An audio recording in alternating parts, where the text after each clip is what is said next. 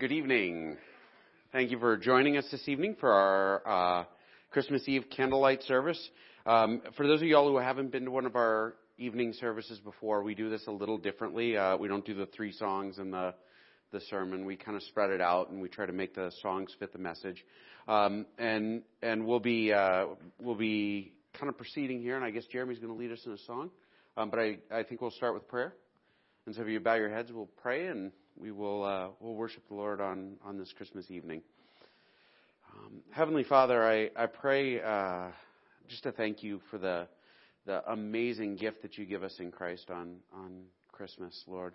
I praise you for the hope that we have in the Savior who came. I praise you for the blessing that we have and hope for eternity, and just thank you for the family of God in this place. Help us to focus on you, focus on your Son, focus on him coming to be amongst us, Lord. We praise Emmanuel, who is God with us. In Jesus' name, amen. Amen. You guys can feel free to stand or sit, kind of do whatever you want. And everyone stays sitting. I'm cool with that. I'm tempted to sit down now. I really like this song. It's not a familiar Christmas song, but as you're singing it and learning it, just reflect on the words as we worship the Lord tonight. It's one of my favorites, mostly because of the good lyrics. Come and stand amazed, you people. See how God is reconciled. See his plans of love accomplished. See this gift, this newborn child. See the mighty, weak and tender. See the word who now is mute. See the sovereign without splendor. See his fullness destitute. How humankind received him. See him wrapped in swaddling bands. Who is Lord of all creation, rules the wind by his command. See him lying in a manger, without sign of reasoning. Word of God to flesh surrendered. Wisdom's crown and king. Oh Lord Jesus, God incarnate, who assumed this humble form, counsel me and let my wishes to your perfect will conform. Light of life, dispel my darkness. Let your frailty strengthen me.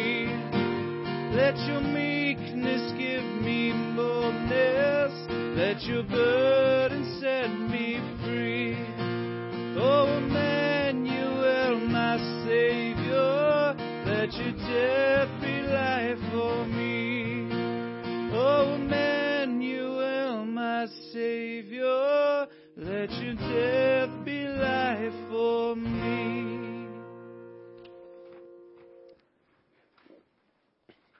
As we look at Christmas this year, the coming of Christ, one of the things that I think I've never really preached on in depth, and I've always wanted to, is how big of a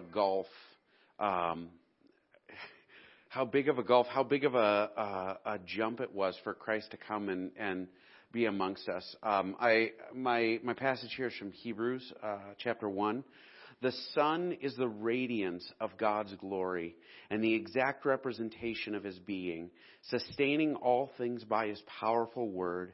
After he had provided purification for sins, he sat down at the right hand of the Majesty in heaven.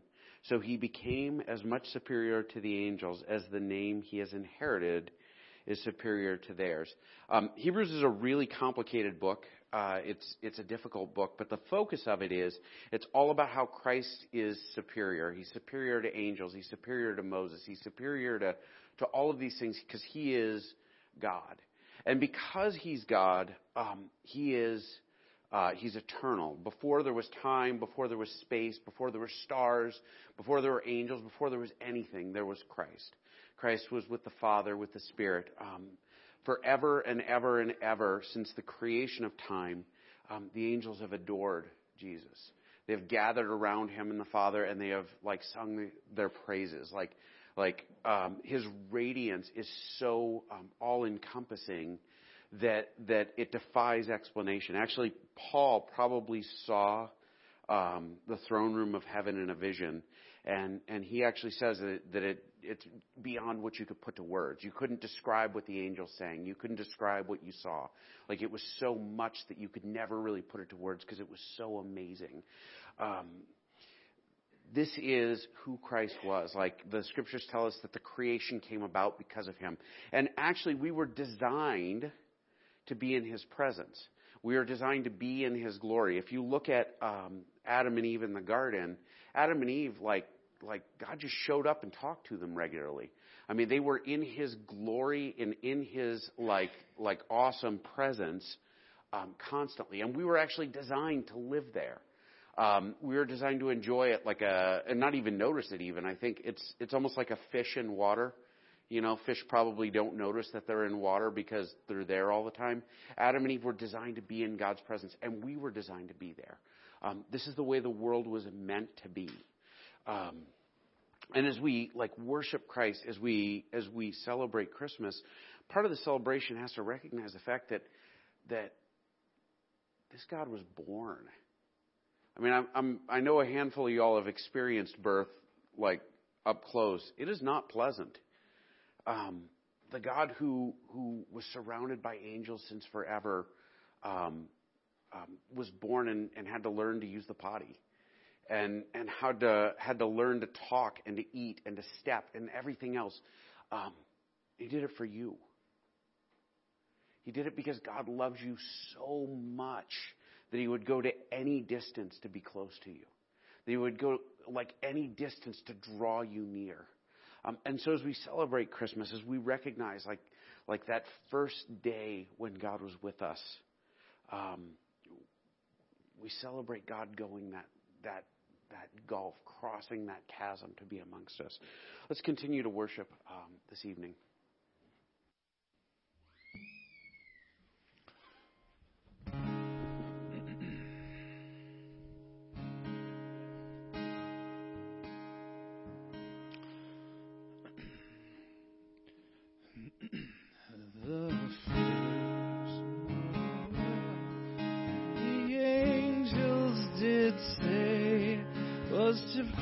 Certain poor shepherds in fields as they lay, in fields as they lay, keeping their sheep on a cold winter's night that was so deep. Noel, Noel, Noel, Noel, born is the King.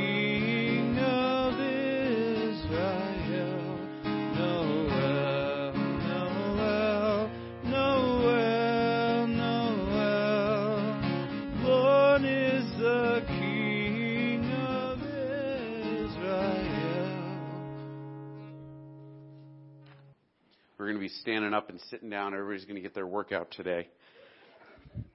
God created man to enjoy him and to have a relationship with him.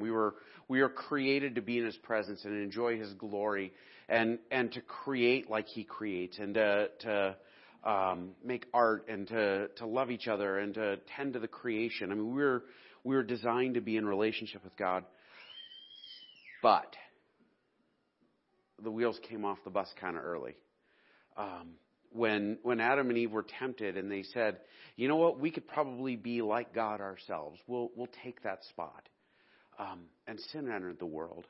Now here's the tricky thing. God is so holy. He is so good that his goodness and his holiness is like a consuming fire. For him to be in the presence of uncleanliness would be to consume it. He is so pure and good, that it's like a fire that encounters anything that is wicked or broken. And so this distance that suddenly exists when sin enters the world, man can't enter into God's presence any longer. Because to see God's face would be to kill you. Like it would be, you would die as a result. And in fact, actually, we read where Moses was allowed to see God's glory from behind at a distance, and God had to protect him to do it. God would speak and the earth would shake. This distance that wasn't designed to be there was suddenly there. We couldn't be in God's presence because of our sin, and it's all of us. A lot of times we think sinner and we think the worst people we know, and we don't think me. And I mean me like y'all, me, and me, not me. Isaiah, I think, nails it down here, right? Isaiah, in the beginning of his ministry, he goes into the temple one day and he sees God. It says, "In the year that King Uzziah died, I saw the Lord high and exalted, seated on a throne, and the train of his robe filled the temple. Above him there were seraphim, which are angels, each with 6 wings. With 2 wings they covered their faces, and with 2 they covered their feet, and with 2 they were flying. And each was calling to one another, 'Holy, holy, holy is the Lord Almighty. The whole earth is full of his glory.'" I'm going to finish this, but I'm going to stop for a second. The angels in God's presence are sinless, right? And so they can see God's face, and they cover their faces, and they cover their feet. And that's weird. Why would they cover their feet? It's a sign of respect, is why. And they would say, "Holy, holy, holy." In Hebrew, like the way that the Jews talked, right? Like in the ancient Jews, if you said something 3 times, it was like perfect, right? It was a statement of absolute 100%, like immutably perfect. And so he says, "Holy, holy, holy." The reason they would say that is because God's number one attribute, like we say, God is love, and God is love. God's number one attribute is his holiness. He is like pure and good and different. And he is so holy, again, that anything that enters into his presence is consumed if it is not also holy. The whole earth is full of his glory. Now watch this, and I love this particular line because there are moments in life where we get a glimpse of God's glory, and Montana is full of them. Montana is full of them because you have those moments where you look out and you see the sun coming up over the mountains. And I know I quote this one, I cite this one specifically a lot, but it's one of those things that I'm often in awe of, where you look and you see something beautiful and you think that is the most amazing thing. And you can't grab a hold of it. You could take a picture of it. It would never do it justice. But it's beautiful because it points to something better. It points to how amazing and glorious God is. And we get this little taste now and again of like God's holiness and God's awesomeness and God's glory because it's out there. Now, he sees the angels, and his response is, the sound of their voices, at the sound of their voices, the doorposts and threshold shook, and the temple was filled with smoke. "Woe to me," I cried, "I am ruined, for I have a man of unclean lips, and I live amongst a people of unclean lips, and my eyes have seen the King, the Lord Almighty." So he sees God, and he sees God's glory, and his first response is, "Oh, wow, I'm in trouble. Like, I'm doomed because I've seen God. Like, no man can see God's glory and live. I've seen God's glory, and I am doomed. And why am I doomed? Is it because God hates me? No, it's because I'm sinful. Because that's me, because I am not good enough." And this is the story of the Old Testament. It's over and over again, where you see men that God chooses, and men that God loves, and men that God leads, who are just imperfect. As good as any of us believes we are, we can never, ever, ever meet God's standards. And Isaiah was like fantastic, and he was not good enough. And actually what God does is he says, "Hold on," and he sends an angel who picks up a coal out of the fire, and he burns him, and he burns away his sin. Because God's holiness consumes sin. And he says, "Look, you're okay then."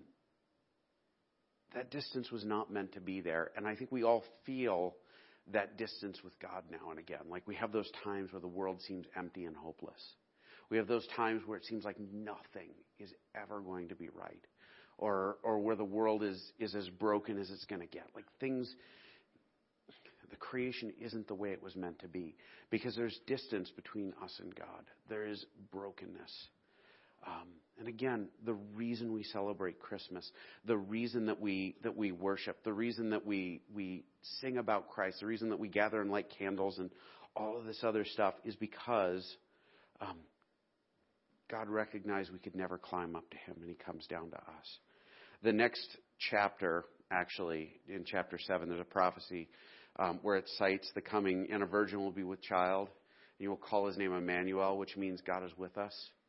And it's the first big, overt, like obvious prophecy about like Jesus coming. And so we celebrate tonight Emmanuel, the God who made us to be close to him, who's far away because of our sins, stepped into our world. God is with us, and that's why we sing.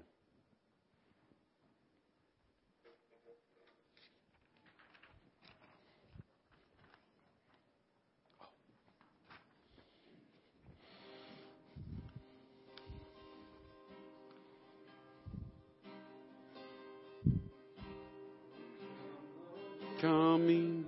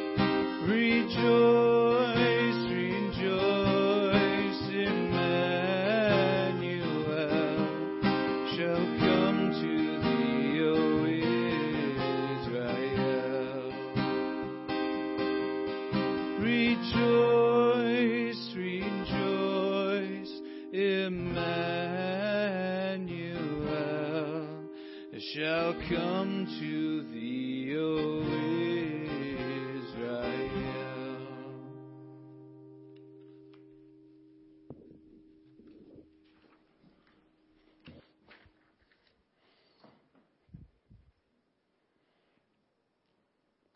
And there were shepherds living out in the fields nearby, keeping watch over their flocks at night. Now I hit pause there. Okay, because there's a lot of stuff here. This is one of my favorite Christmas, actually is just my favorite Christmas passage.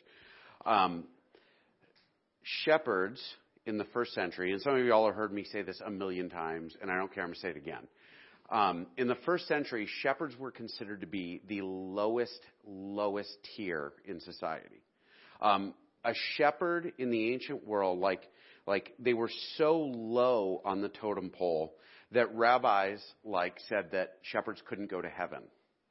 And in fact, actually, if you had a court case where a shepherd was a witness, they would not be allowed to testify in court because the assumption was that everyone who was a shepherd was a liar.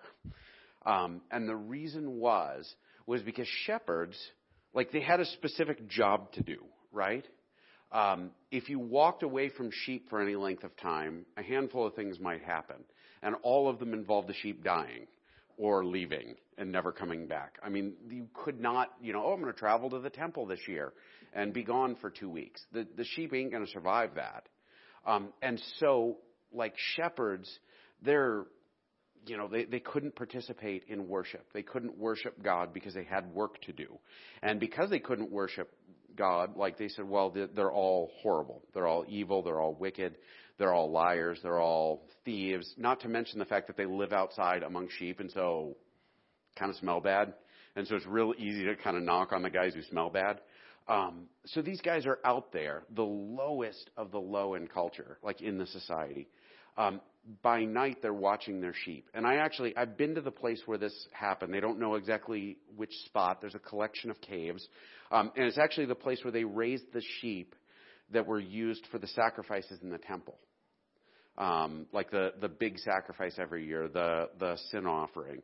And so these guys are out there, and they're in the dark. And here's the amazing thing. They're watching over their sheep in the dark. Well, you only sit in the dark and watch over the sheep if you're not really afraid of the dark. Right? I mean, like if you're afraid of the dark and you're like guarding, not a good deal. These guys are comfortable where they're at. They're comfortable in the dark until an angel of the Lord appeared to them, and the glory of the Lord shone around them, and they were terrified. So they're in the dark and they're fine. And an angel shows up and the sky lights up like day, and they are terrified. And with good reason. I mean, angels are probably, as I understand it, quite terrifying. But I read something interesting about this passage this week. I'd never heard it before. Every time we see where an angel encounters a person and we see the glory of the Lord in the presence of a person, they're terrified. And they're terrified because encountering God reminds us of one very clear thing. We're not God. Right? We're not God. We live in this illusion that we're in control, or that we decide what's right and wrong, or that we can manage our lives better than anyone else, or that we know what's best. And in reality, God is in control. In reality, the smallest thing can set our life in a different direction. In reality, most of us, actually, I don't know anybody who can manage their lives better than God. And to be reminded of that, to stand before something so great and awesome, and to be told, not even told, but to be physically shown, you're not God. There is a God and it ain't you. It's terrifying. Absolutely terrifying. But the angel said to them, "Do not be afraid. I bring you good news that will cause great joy for all people. Today, in the town of David, a Savior has been born to you. He is the Messiah, the Lord. This is a sign to you. You will find a baby wrapped in cloths and lying in a manger." Now, here's what's really amazing about this is, and it's a little glimpse of the gospel. These guys are essentially losers. And they get the announcement, right? Like, hey, you guys who are not welcome, come on in and be the first to witness this. Come on in and be the first to spend time with God himself in our world. Like the God who angels sing and cover their faces because they can't be in his presence. That God is here. Come see. I find that so comforting. And actually everybody in this room should find that comforting. Because no matter how bad I blow it, no matter how bad I drop the ball, no matter how bad I screw up, no matter what lies I tell, no matter what sins I stumble into, no matter how rotten I am, that Savior is still there for me. He didn't come because I'm awesome. He came because I needed God to step into the world and be my Savior. And so these shepherds are invited in. Come see him. He's been born. And the angels do what they do. Suddenly, a great company of the heavenly host appeared with the angel, praising God and saying, "Glory to God on the highest heaven, and on earth peace to those on whom his favor rests." When the angels had left and gone into heaven, the shepherds said to one another, "Let's go to Bethlehem and see this thing that has happened, which the Lord has told us about." And so they go to witness the birth, right? The birth of Christ, witnessed by guys who can't go to heaven. It's crazy. This is how much God loves you.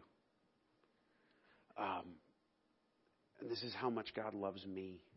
And this is how far God will go to save you, to cleanse you from your sins, to make it so that the past is gone. As far as the east is from the west, so far have I removed your sin from you, is what Isaiah says. These guys are about to stand in the place that Isaiah stood. Right? I've seen the face of God. I'm undone. Let's continue to praise God.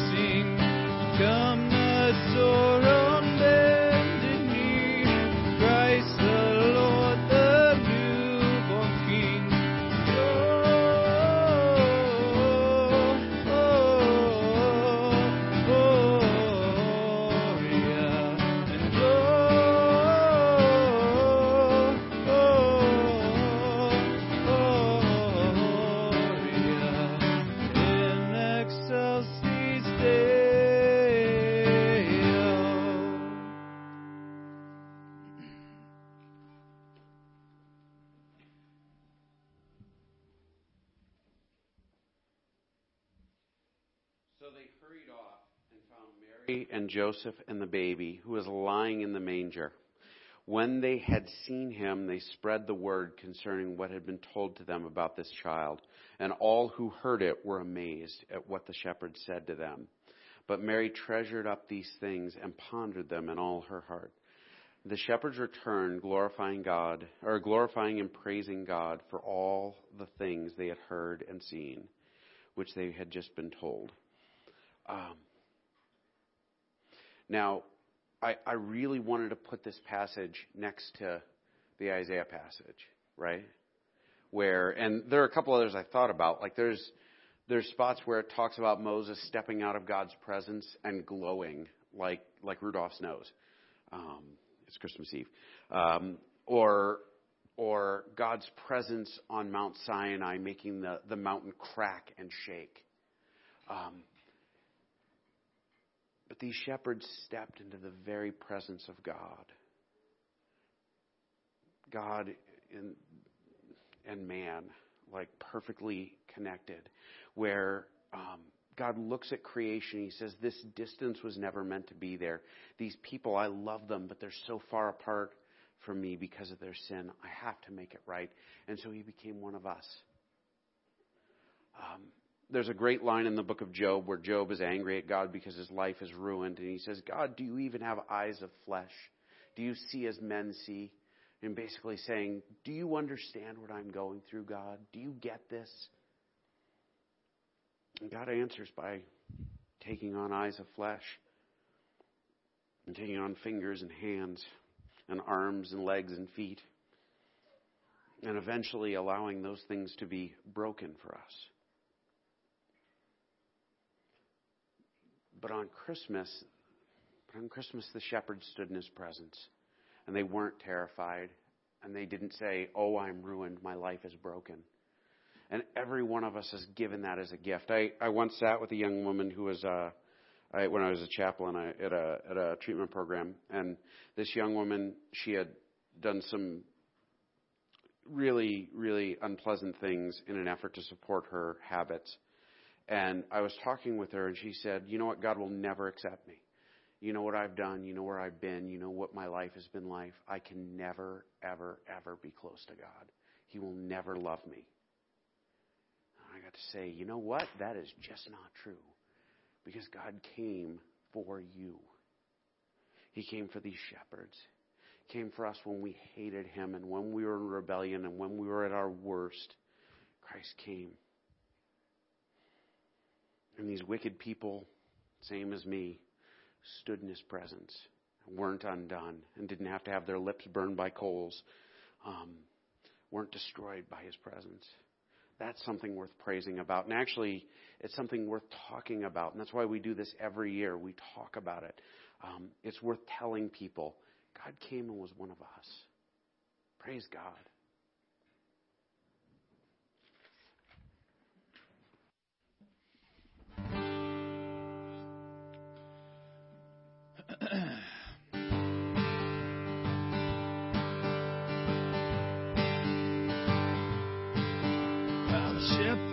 Kept there watching over silent flocks by night. Behold, throughout the heavens there shone a holy light. The shepherds feared and trembled when low above the earth rang out the angel chorus that hailed our Savior's birth. Hailed our Savior's birth. Go tell it on the mountain, over the hills and everywhere. Go tell it on the mountain that Jesus Christ is born. Down in the lonely manger, our humble Christ was born, and God sent us salvation that humble Christmas morn. Go tell it on the mountain, over the hills and everywhere. Go tell it on the mountain that Jesus Christ is born. And go tell it on the mountain, over the hills and everywhere. Go tell it on the mountain that Jesus Christ is born, that Jesus Christ is born.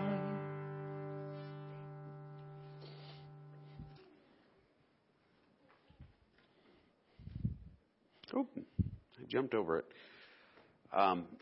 So we talk about Christmas, and we talk about the birth of the baby, and it's easy to keep it nailed down to that one event.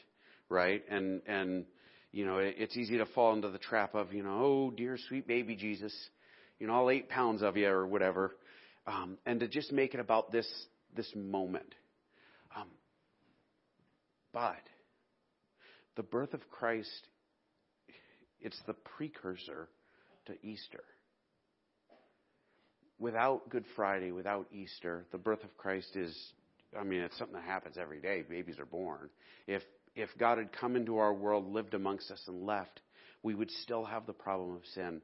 We would still have the problem of being people of unclean lips and stony hearts in his presence. Like, we would be unable to approach God.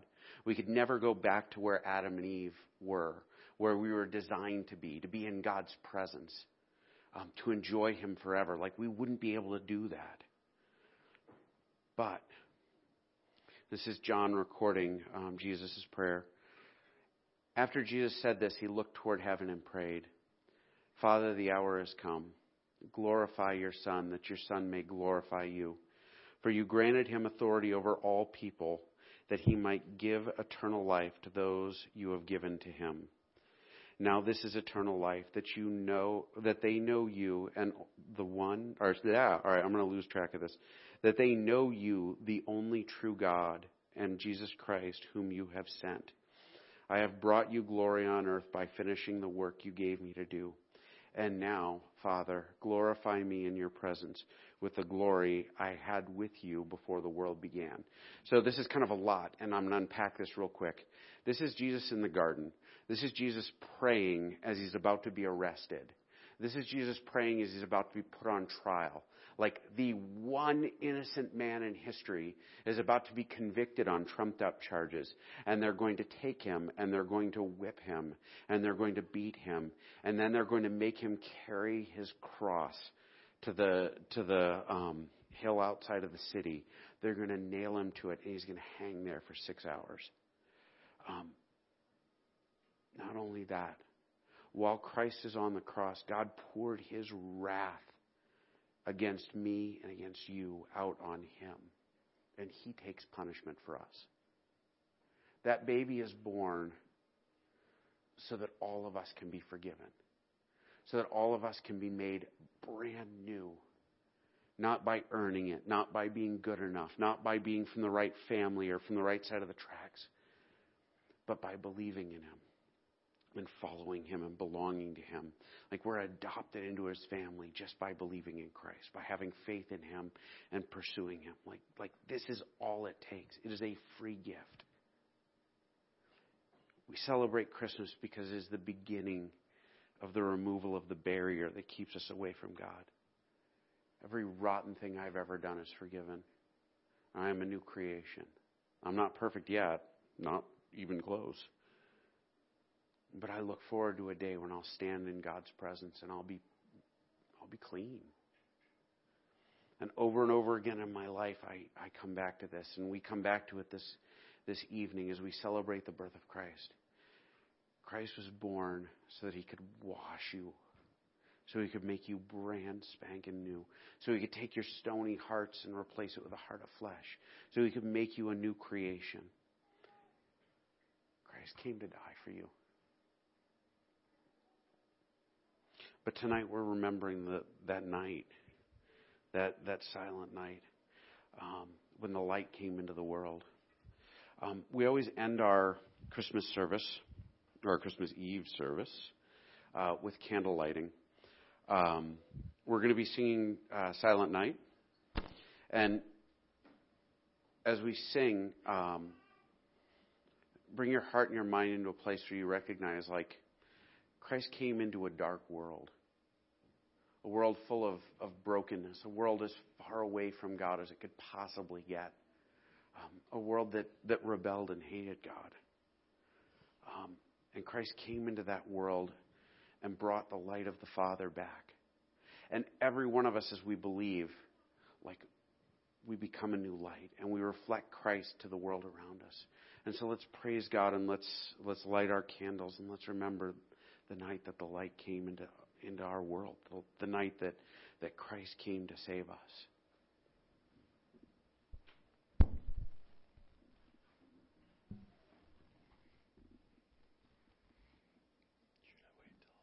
Oh, go ahead. Go ahead.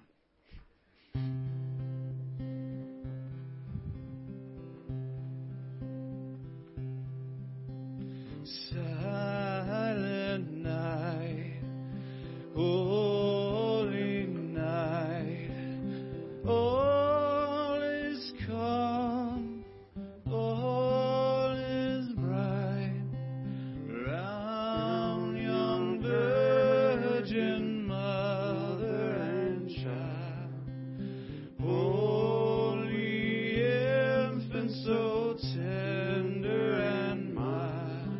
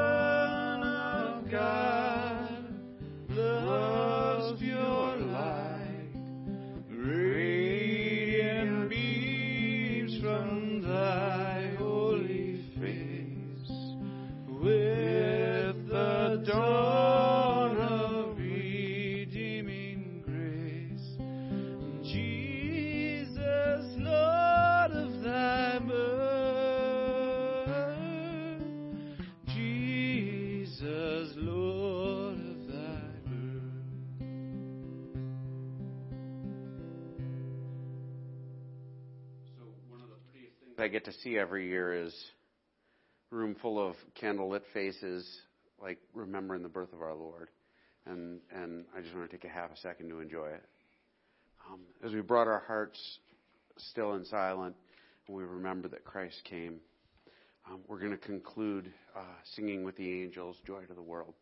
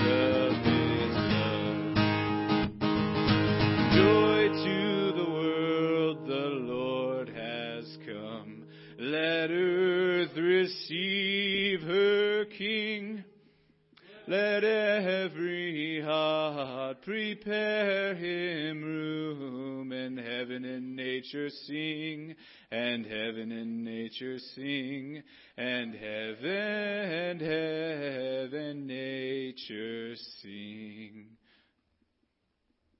As we go out today, we're going to blow our candles in a moment, but in a very real way. If you're a follower of Jesus, if you know God's Son, you take that light out into the world with you. Bring it to the folks that you know. Bring it to the folks that are your neighbors. Help people to see Jesus like that amazing baby in the manger and that amazing Savior who rose on the third day. Bring it everywhere. In Christ's name, amen.